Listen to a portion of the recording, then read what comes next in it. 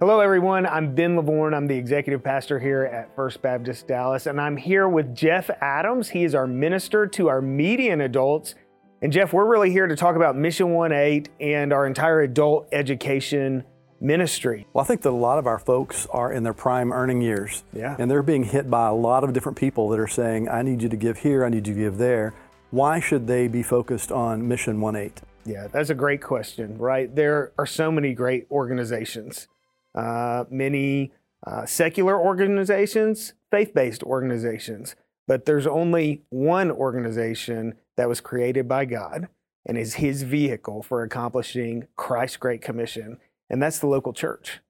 And as First Baptist Dallas, we've been given so many opportunities to do things that no other local church is able to do. God has given us great opportunities to accomplish that Great Commission to the world. And with that becomes a responsibility that we're called to steward well. And so that's really what Mission 1-8 is all about. It is investing our life, investing our resources into the one thing that Christ has left us here to do, to win as many people as possible to Him as quickly as possible. Yes, sir. I agree. Now, there are a lot of our folks who are on board. They've been around for a very long time. But there are a lot of folks who are new to First Baptist Dallas. And they don't necessarily see on the list of things that could be coming Adult 2 or Adult 3 or Adult 4. And they might have the thought of, well, what's in it for me? Yeah. So what else, what would you say to someone who's got that thought in their mind? Yeah, good question. So a big part of Mission 1-8 is our ministry budget. It's a $70 million goal over a 2-year period. $55 million of that is allocated toward our ministry budget.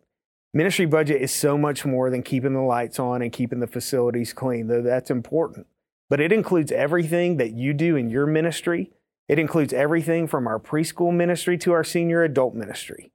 And we have a world-class staff, and you have a huge vision. And so everything that they give to Mission 1-8 is going to bolster those ministries, right? We want to make sure that they have the best ministry possible. We want to make sure that they receive the best care possible. And that's all made possible through Mission 1-8 Win Now. Now, how can we let them know about these other giving methods? Because I know a lot of our people are traveling and they're not necessarily here on payday. So how can they participate in giving in other ways? So our leaders will come to our Advanced Commitment Night on Sunday, December 4th. And then Commitment Sunday is Sunday, December 11th. We're asking that everybody have their pledges, their commitments in by that day. We'll be sending them pledge cards in the mail, so they'll be able to return those by mail.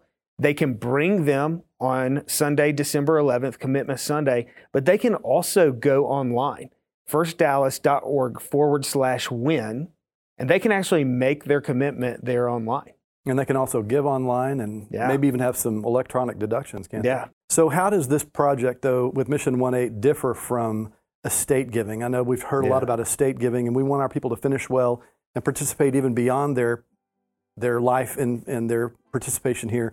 So how does this differ from estate giving? Yeah, great question. So Mission 1-8, Win Now, I think the theme really answers your question, right? The giving to win now wins people to Christ right now.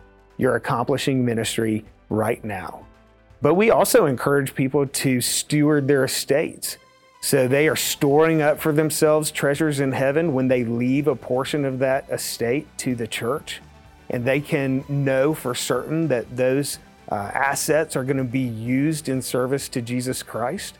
And so when they give a part of their estate, that's not accomplishing ministry right now, but they are leaving a legacy for generations to come. And only God knows what impact that'll have in the days ahead.